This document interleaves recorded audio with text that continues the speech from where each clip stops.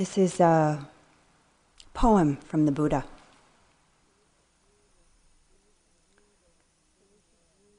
So you should view this fleeting world, a star at dawn, a bubble in a stream, a flash of lightning in a summer cloud, a flickering lamp, a phantom, and a dream. And this is from Crowfoot, a hunter and warrior from the Blackfoot Indian tribe, American Indian tribe.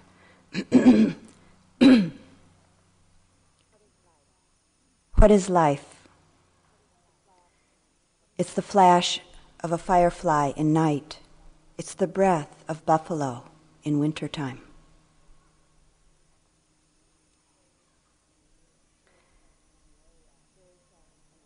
There's an area in Tibet, very, very high in the mountains, where people have no access to matches for fire, for light, for warmth, for cooking. And they have to start a fire without matches, which is a project. Once they get a fire going, they never let it go out. They leave a few coals at night, hot coals, glowing, and cover them just enough so that in the morning they have those hot coals to start their fire for their cooking and for some light and for their warmth. In this area of Tibet, the Buddhist monks practice very deeply with impermanence as their practice. And so they don't try to save any coals at night before they go to bed, before they go to sleep. And they turn their cup over after they finish their last cup of tea at night. They turn it upside down just to let the next person know that they've finished, that they've really finished. So in a sense, every night they prepare to die. They're ready. The deep knowing, the deep living with impermanence is an entryway. It's a gateway to liberation, a gateway to the deepest compassion, a gateway to freeing the heart. The only thing that we can know for sure is that everything changes. So, seemingly paradoxically, the only thing that we can hold on to is the realization, the intuitive insight of impermanence. The wisdom, the understanding of impermanence is really the bedrock of the Buddha's teaching. And it was the initial insight that actually impelled him to leave the palace where he was born and where he grew up in his search for freedom from suffering and his search for enlightenment. Siddhartha Gautama, his name before he became the Buddha, he grew up in very, very comfortable, very protected surroundings. His mother and his father were the queen and king in the area of what is now Nepal, at the foot of the Himalayan mountains. When he was first born, a seer, a wise man, told his parents that this baby was either going to grow up to be a great world leader, great king, or if he saw enough suffering in the world, if he saw enough dis-ease in the world, that he would grow up to be a great spiritual teacher. Well, his parents, being royalty, wanted to keep him on that track, and so they did everything they could to keep him going along as a potential king. They gave him everything that he could have possibly wanted. He had a palace for the spring, a palace for the summer, a palace for the winter, a palace for the fall. He was given material things, he was given delicious food, anything he wanted, and as he grew up he was given entertainment, all It said that all the musicians and dancers that entertained him were beautiful young women. He was taken care of and protected in every possible way. But at one point, as a young man, as young people in any culture at any time are wont to do, he wanted to go out and see the village on his own. Well, his father heard about this, and he ordered that anything that would disturb his son, the prince, anything along the way in the village that would disturb him should be removed. Flowers should be strewn along the path. So Siddhartha and his friend, the chariot driver, went out the first morning, and it's not so easy to control everything, so not long after they were out, Siddhartha saw a person walking along the road that was covered with oozing sores, a person walking with a great deal of difficulty, a person who looked not well. And he'd been so protected, he'd never seen anything quite like this before. He asked his friend, "What is this? Who is this? What's going on?" His friend said, "This is a sick person. Everyone gets sick. You'll get sick. Your parents, your friends, everyone gets sick." Well, enough for one day, thought Siddhartha. Let's go home. Then he spent a fairly restless night. The next morning, though, he wanted to go out again, and so they did. And again, not long after they were riding down the road in the chariot, along came someone walking very, very slowly, stooped over, thin, graying hair, wrinkled, dry skin, had a cane, just kind of creeping along. And Siddhartha, in this protection, this cocoon that he'd been brought up in, said, What's this? What's going on here?" His friend said, "This is an old person. Everyone gets old. You'll get old, your parents, all your friends, everyone gets old." Again, quite an impact it had on Siddhartha, and he said, "Let's go home." And another restless night was spent, but the next morning he wanted to go out again. And so they did. Not long after they were out, a little closer to the village this time, Siddhartha saw a group of people walking along the road, all dressed in white, and they were wailing and crying and carrying a plank above their heads with a form on it that was covered with some cloth. And Siddhartha said, "What's this? What's going on here?" His friend said, "This is a funeral procession, and they're carrying a dead body." And Siddhartha was quite moved. He'd never seen this before. His friend said, "Everyone dies. You'll die, I'll die. Your parents, all your friends, everyone." Well, this was really disturbing to this young, protected, pampered fellow. So he had to go home again. Spent quite a restless night, sleepless night that night, but the next morning he wanted to go out again. As they were driving along in their chariot, riding along in their chariot, Siddhartha noticed a young man walking along with a lightness and a grace and an ease in his step. He was wrapped in orange cloth. And he had such a flow in his movement and such a peacefulness and ease about his bearing. Siddhartha said, "Who's that?" And his friend said, "This man is a renunciate. He's let go of his regular, ordinary, worldly life in search of the truth." At that point, again, Siddhartha said, "Let's go home. This is enough for today." Actually said this is enough at that point. And so they turned the chariot around and rode back home. And as the story goes, Siddhartha Gautama, after many, many lifetimes of development into an extremely sensitive, compassionate human being, these sights that he saw, sickness, old age, death, and a renunciate, moved him very deeply, very profoundly. These 4 encounters are called the 4 heavenly messengers.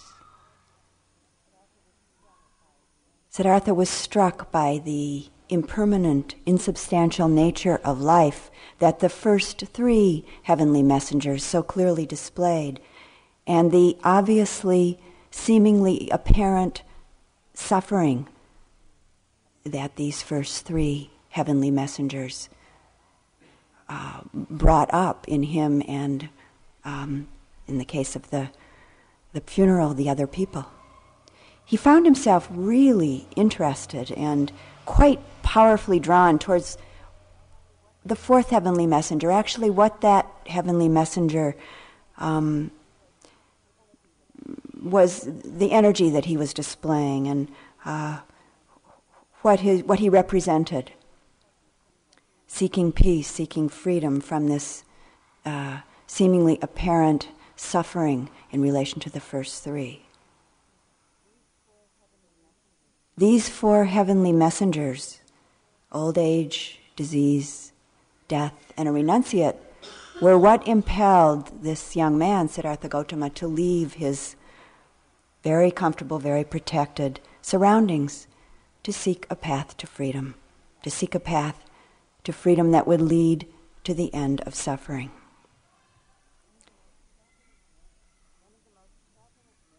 One of the most prevalent myths that we live with, and often quite unconsciously actually, is the myth that somehow things will stay the same, or the myth that we can control this changing experience we call life. The Buddha, Siddhartha Gautama, after he found the deepest understanding or came to the deepest understanding, he talked about how powerful, how incredibly powerful and consequential it is to experience just one moment of being fully absorbed in the feeling of metta, in the feeling of loving kindness. And he went on to say that it's far more powerful, far more fruitful than the experience of one moment absorbed in loving kindness is when there's one moment of clearly seeing the rapidity of the arising and passing away of phenomena.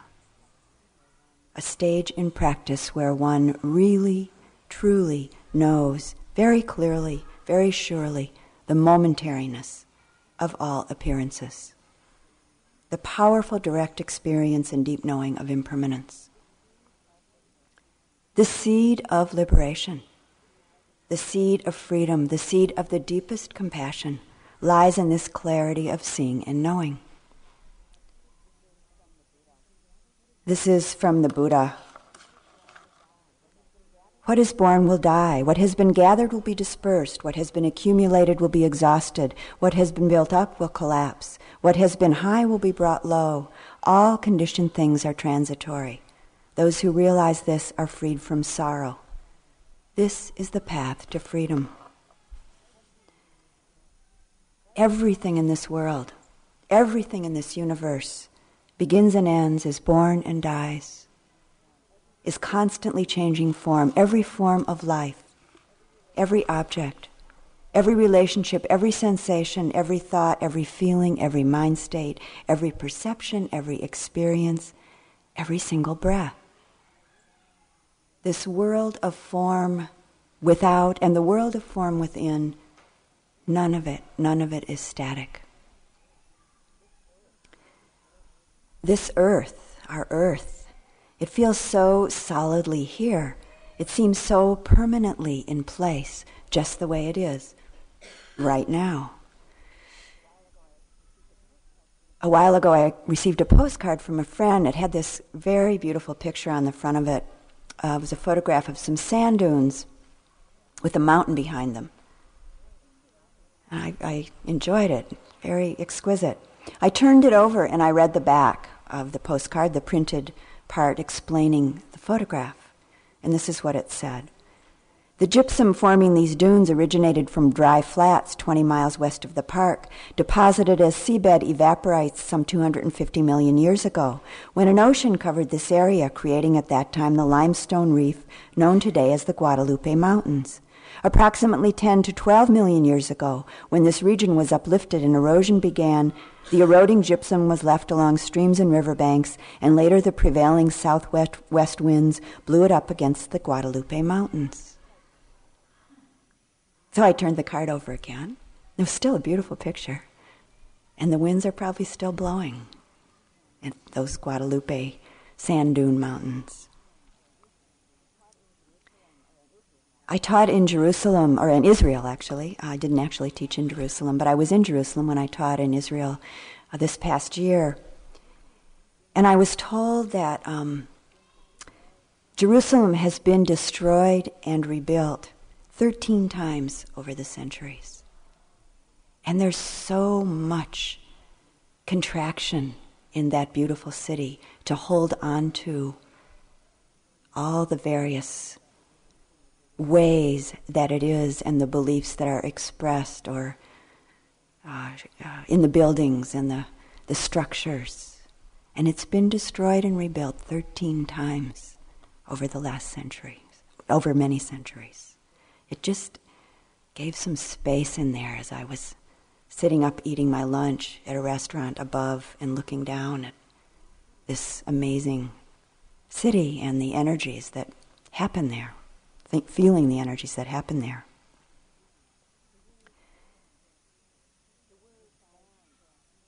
The word form implies for us a solidity for most of us. We think of form as solid. But actually, in reality, all forms are forming and unforming. They're constantly coming together and coming apart, constantly and without end. So our world actually can't be solidly objectified. Someone once said, our world isn't a noun, it's a verb. It's constant, incessant activity. And most of the time, I think most of us only know this as an abstraction, as a concept. We mostly know it intellectually.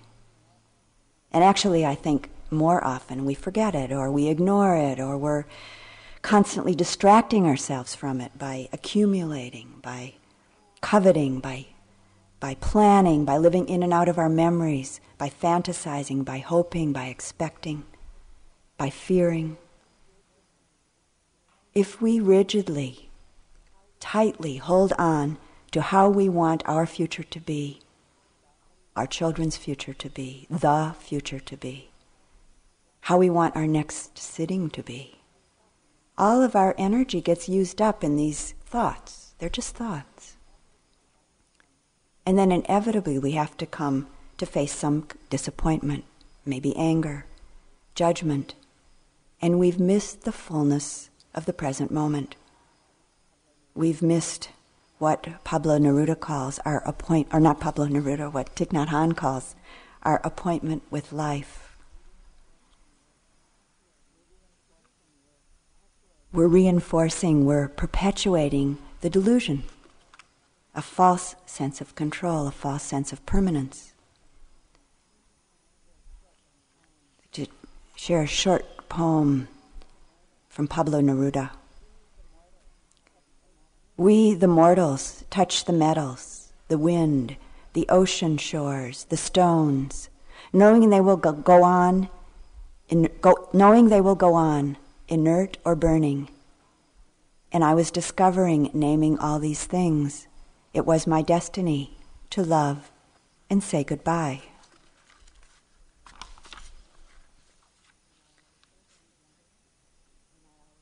And we're not always able to love and say goodbye. And very often, in fact, I think a lot of the time, we're actually practicing permanence. Because so much of the time, we almost desperately want things to stay as they are, to continue as we know them, or to become the way we want them to be. And much of the time, we really think that we have control. We believe that things will do what we want them to do. But really, this belief is only make-believe, or make-belief, made-up beliefs. As we begin to see more and more clearly, we begin to discover that actually belief has little or nothing to do with reality. And the tighter we hold on or grasp onto our beliefs, the more limited our life is. And quite often we construct our lives on this quite rickety, quite flimsy foundation of make-belief, of made-up beliefs, with all of the sometimes misinformation, assumptions, opinions, ideas about this, about that. And we hold on very tightly. As we begin to pay attention, a kind of extraordinary attention,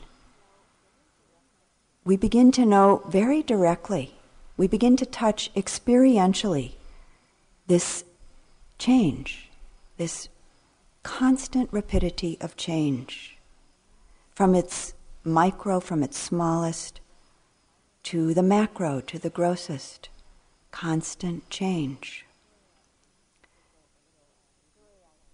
There's a little story I heard a couple of years ago, I think over the radio actually, about a physicist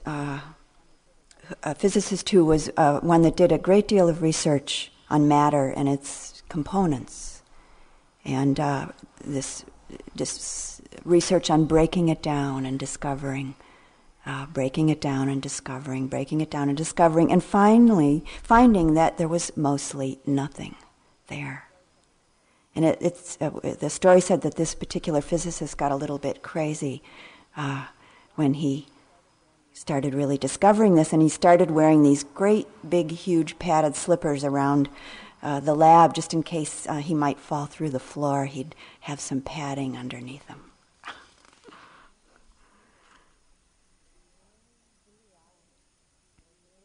In reality, the very fabric, the very essence of our life is change. So why is it that we fear? Why do we resist this perfectly natural phenomena, change, the beginnings, the endings, the births, the deaths? Why can't we surrender to the truth of the moment? Why do we resist and fear so much of life? The truth is that without impermanence, there actually wouldn't be any life. This is from Thich Nhat Hanh. If there's no impermanence, the grain of corn will remain a grain of corn forever, and you will never have an ear of corn to eat. Impermanence is crucial to the life of everything. Instead of complaining about impermanence, we might say, long live impermanence. Thanks to impermanence, everything is possible. And from another perspective, a poem by Red Hawk called The Wheat Farmer Says Goodbye to His Only Daughter. His heart cracks like parched earth to see her go, but he's not free enough to weep. So he walks with her this evening out in the summer wheat where the stalks beat softly. Suddenly in his fertile anguish his heart blooms, and like the last mad king of wild wheat he grabs his child. He twirls her, through the sea of grain he whirls her, she holding tight, he boldly dancing in the moonlight. When at last they fall, he is winded and amazed. On his knees he embraces her. And then she takes her leaving, like a wild wheat flower dancing, waving in the softly breathing wind. He watches her go, weaving, moving slowly through the moonlight, and he fingers ripened grain in calloused hand. There's just one thing to do now that his daughter is departed, to harvest cleanly and without regret. In this way he pays homage to the precious seeds he's planted. One blooms by rooting, one by blowing away.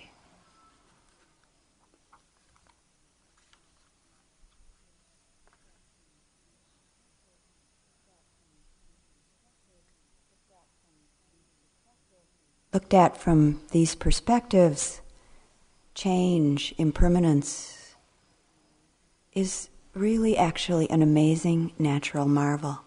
All of the life on the planet, all is dying all of the time, as in the same volume as new life happens, such as the end of the day, and then the morning, the beautiful morning that greets us, summer morning.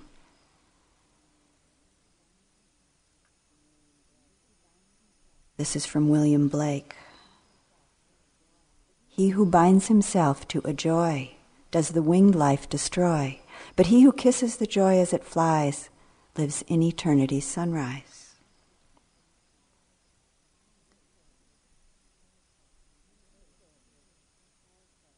Nature is a very powerful and often very clear mirror for us in terms of understanding lots of things, including, and very much including, impermanence. The cycles of the seasons, for instance, fall with its amazingly extraordinary, dazzling colors in its passing away and its dying, so to say, into winter. Very powerful teacher.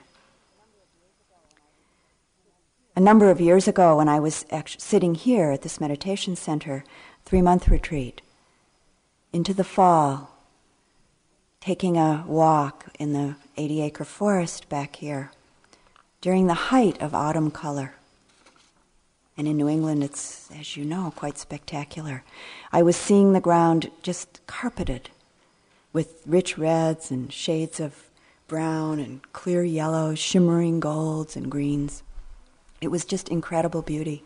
It took my breath away.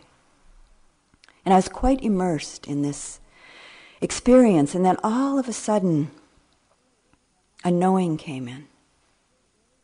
Not through thought, not at all through thought, but a very deep intuitive knowing. This beauty is death. The world is dying in its unbearable beauty.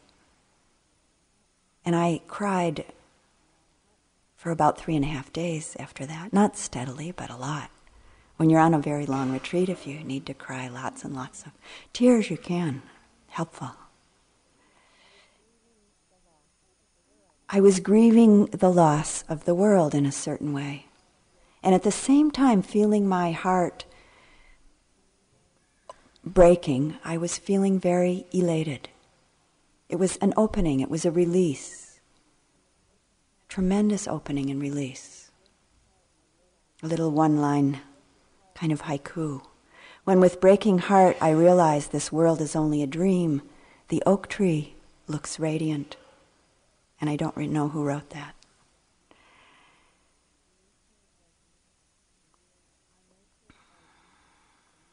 Our nature as nature, the mirror of life around us as within us.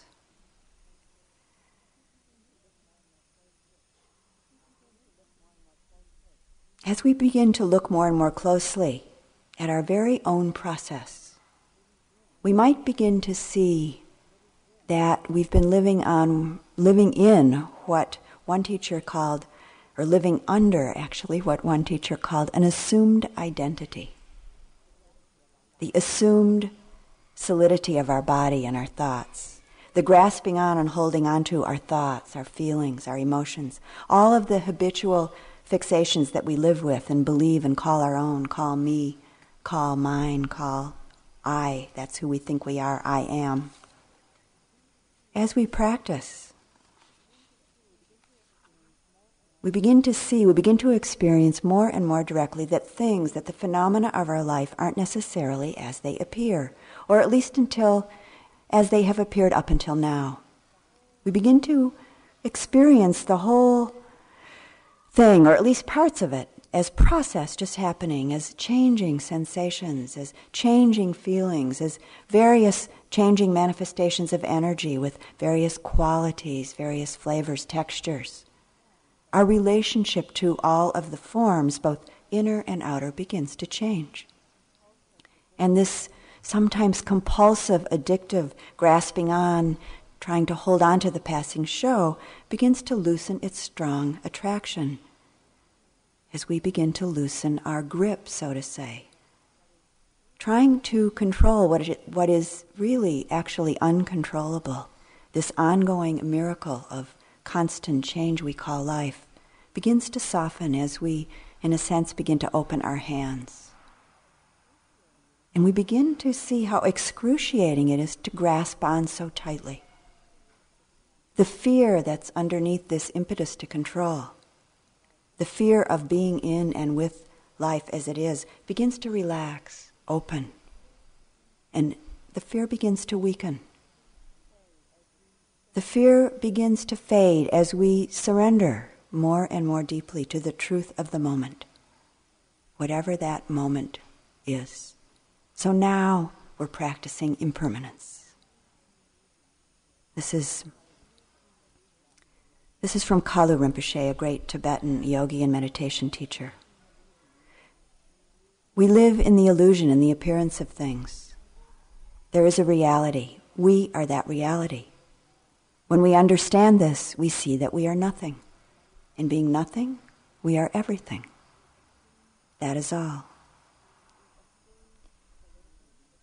The assumed solidity, the assumed identity of me, of I, that's so frightening to let go of, is seen through our practice more and more as just process, beginnings, endings, again and again and again, every minute, every second if we're really being attentive.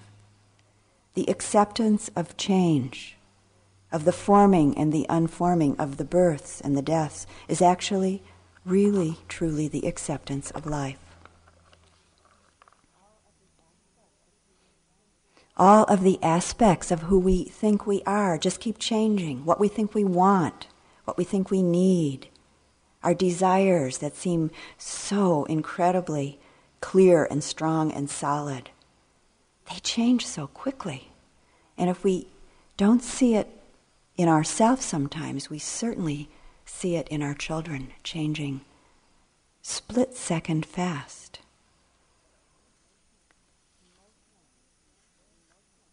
Our emotional states changing very quickly.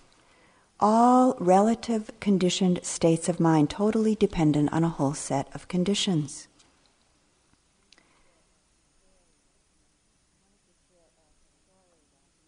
I wanted to share a story that, something that happened a couple of weeks ago when I was visiting my son and my daughter-in-law and my 2 3/4-year-old grandson. We were outside one afternoon and taking turns spinning him around, holding him and us spinning around with him spinning around. Everybody had, my son and daughter-in-law had taken 2 turns, I'd taken 1, and he wanted me to do it again, and I couldn't. I was too tired. So I said, I can't do it again. So he went to Mom and he went to Dad and both said, nope, we can't do it anymore. And he burst into tears, sobbing as though it was the most devastating thing that had ever happened to him. And my son said, you're sad. He said, I'm very sad. And he cried and cried and cried. And my son said, we get sad when things that we like end, when things that we're having fun with end. We get sad. And he said, I'm very sad. And he's crying, crying, crying. And my son said, their cat ran by at that moment. He said, the kitty gets sad when there's, I don't even remember what he said, when something about a cat, he made up something about, something the cat likes ends. He said, the dog gets sad when there's no more food in his bowl, which happens regularly with that dog. He says, Grandma gets sad when, and he made up something I don't remember that ends for me that I like. She gets sad. And he said, Mom gets sad. And he said the bunnies, he's named a few things. And my grandson's eyes opened really wide. He stopped crying and he listened. And after about 6 of these examples, he said, I want to run and play in the grass. And he stopped crying. His sadness had passed. When I was thinking about this afternoon, I thought my son, whose name is Robin, was dancing with Alex, his son, in that sadness. He totally acknowledged, honored the sadness, but took it away from ownership. Everything gets sad. Sadness is a universal experience, and he did it. Our children are our best teachers, and it never ends, I can tell you. This was a very powerful teaching for me. He taught him that sad is not who he is, but sadness happens. And he brought in the fact that, and I didn't know this so clearly until the next day, he was teaching him compassion because everything feels sad, not just him. Because the next day, my little grandson said to me, and I don't remember what we were doing. I was trying to remember this afternoon, couldn't. We were doing something, and I must have had some feeling of sadness. Slight, probably, because it wasn't anything important so much to me that we were doing. And he looked at me and he said, "Grandma, are you sad?" And I said, "Yeah, I'm sad." And he touched me, and then it was gone. So it was a teaching of change, a teaching of it's not me, sadness happens, honoring that, and a teaching of compassion, because it happens universally. And a teaching for me, from my son, which I really appreciate. I had to call him up the next week and thank him.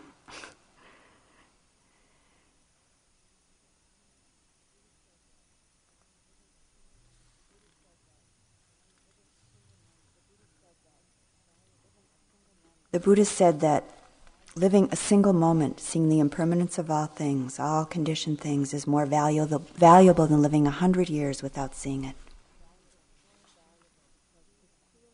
It's so valuable because this clear seeing of impermanence leads to the end of suffering. Clear and sure insight into impermanence leads to the understanding of the cause of suffering. Clearly seeing the arising and passing away of phenomena, knowing surely the momentariness of all appearances, leads to the understanding of selflessness, which is really the seed and the fruit of liberation.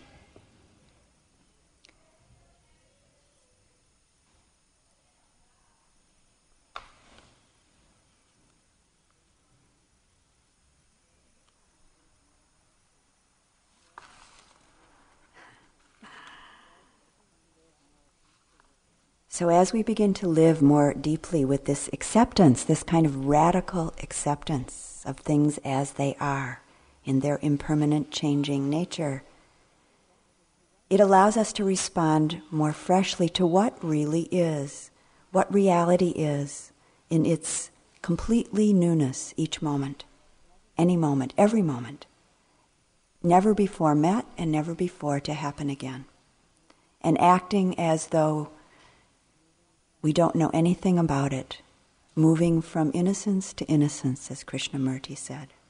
And so we practice mindfulness, we practice presence, we practice seeing clearly.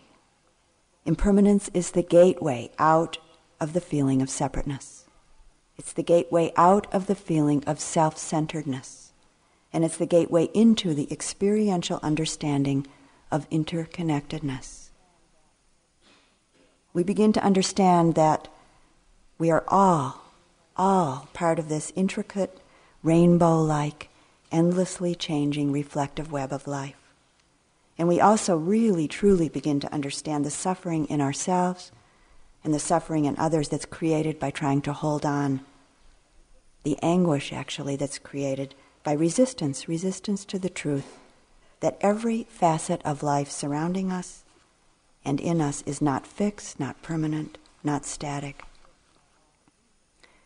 We and it are all intricately woven together, with everything constantly reflecting everything in this many-hued, many-faceted, jeweled net of life. So experiencing, directly knowing impermanence is an opening to the deepest heart of compassion for ourselves and compassion for others. As our understanding deepens, it actually brings a great relief. It brings a lightness to our life. We no longer need to carry around such a heavy load. And then there's there's the time and the energy available to live to our heart's content. And I'd like to close with just a short poem by an Australian poet and cartoonist named Michael Leunig.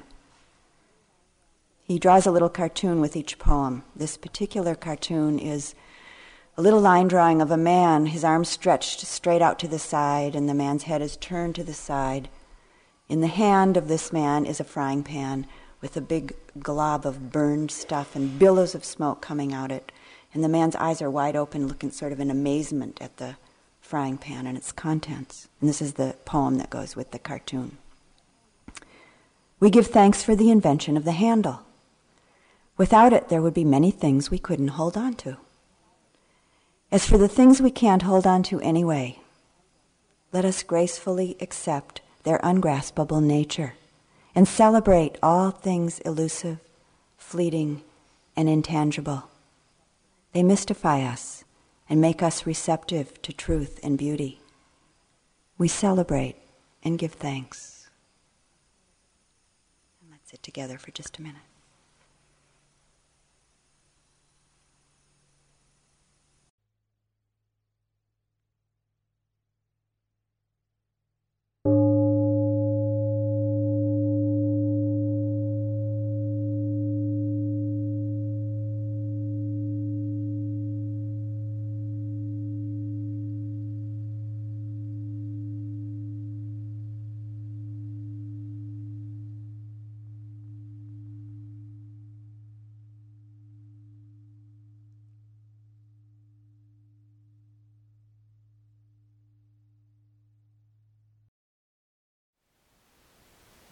Thank you for listening. To learn how you can support the teachers and Dharma Seed, please visit dharmaseed.org/donate.